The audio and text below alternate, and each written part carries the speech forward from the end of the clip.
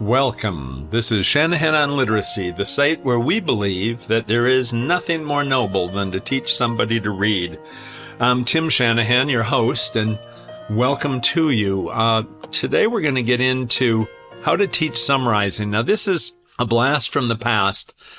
This blog first posted in July 13th of 2019, and it reposted on September 23rd, 2023. Now, it's how to teach summarizing part 1. There is a part 2 to this.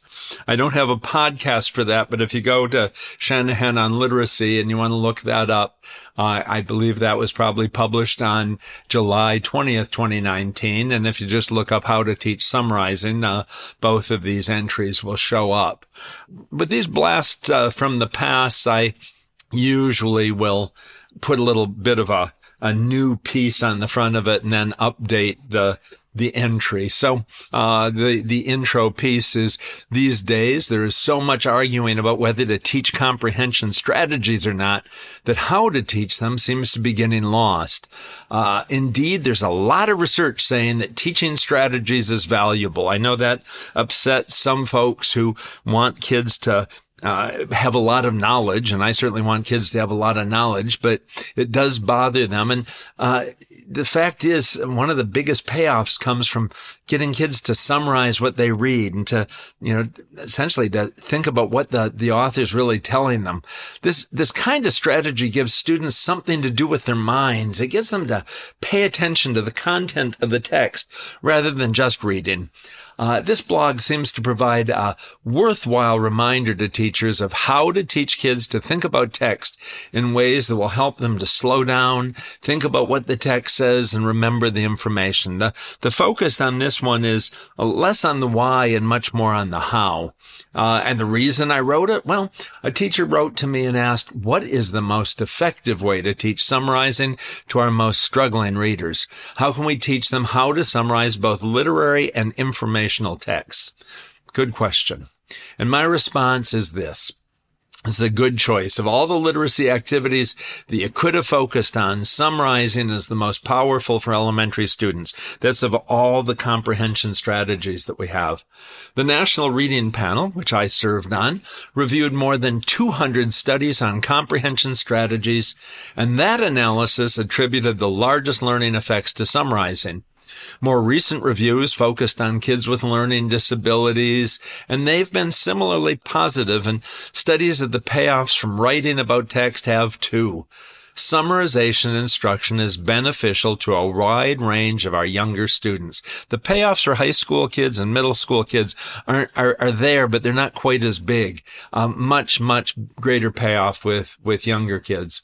It shouldn't be surprising. Studies consistently show that retelling performance correlates with the results of standardized reading comprehension tests. That is, the ability to retell or summarize a text correlates highly with kids' ability to read text and answer questions about it. And all states require in their educational standards that kids learn to summarize what they read. For example, the Common Core state standards, which more states adhere to than not, require that first graders learn to retell stories, including key details, and demonstrate understanding of their central message or lesson. And that's with literary text. And for third graders, they say the kids have to determine the main idea of a text, recount the key details, and explain how they support the main idea when they're reading informational text. There are similar summarizing requirements at other grade levels and in other states.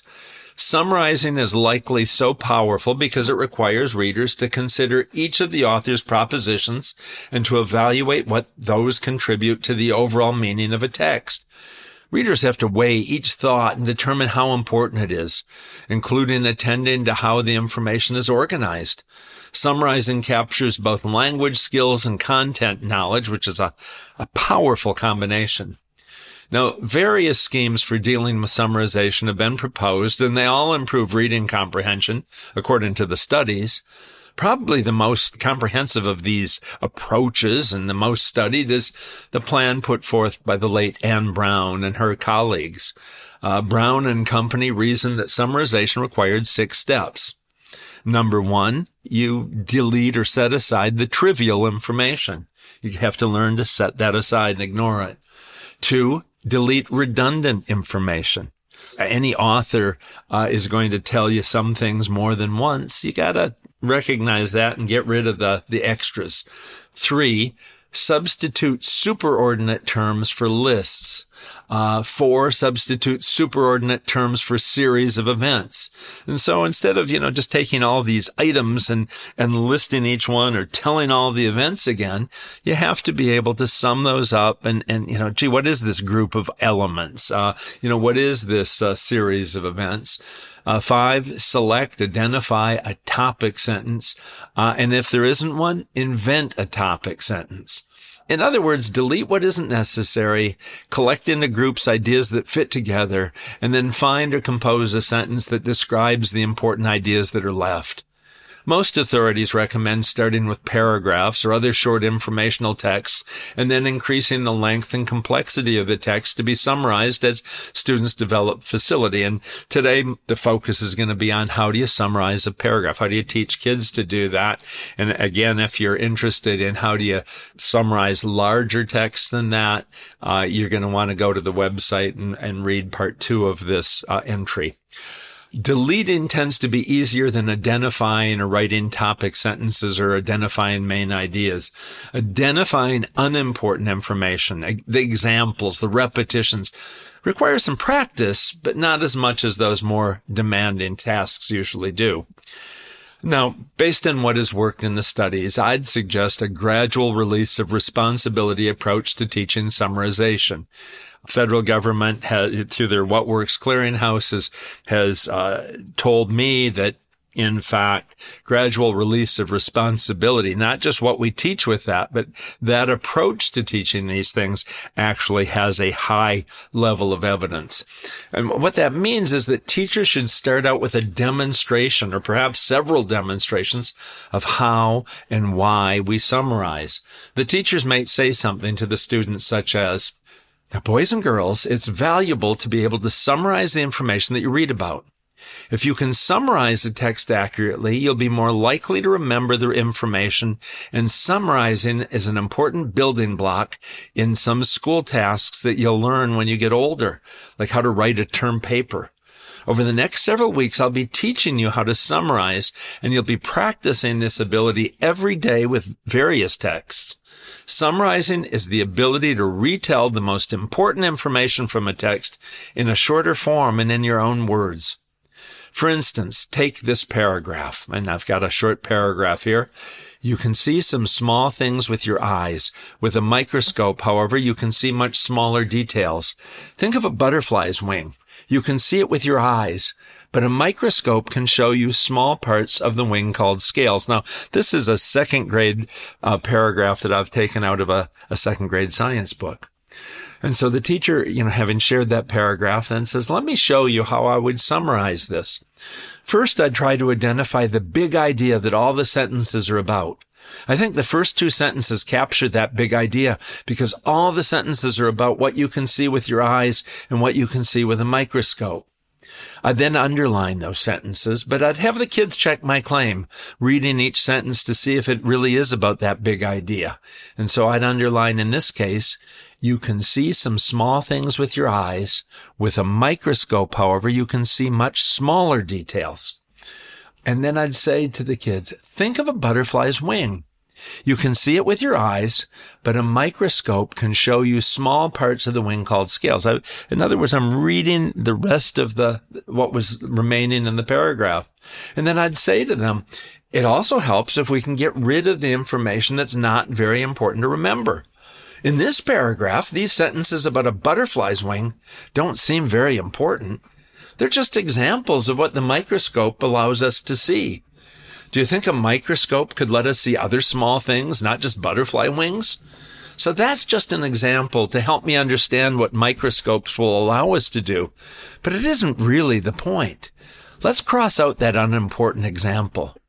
And so I would, now I've got the first two sentences underlined, and I'd take those next two sentences. Think of a butterfly's wing. You can see it with your eyes, but a microscope can show you small parts of the wing called scales. I'd cross that out right in front of the boys and girls. Finally, I would say a good summary of a paragraph should be no more than one sentence long, and it should be in the reader's own words. So I have to turn those first two sentences that I'd underlined into a single sentence of my own. And at this point, I think the teacher should reread those two sentences and then put them away. So if you put this on the chalkboard, then you got to pull down the map to cover it. If this is on the whiteboard, you got to have some way of covering it. If you're doing this electronically, then it may be a little easier, but you got to take it out of the kid's sight. And the reason for that is because I don't want the kids just to read that again. I want them to they have to put it in their own words. Kids have been found to have trouble translating text into their words if they can still see the author's words. So it's a good idea to cover it or remove it during writing.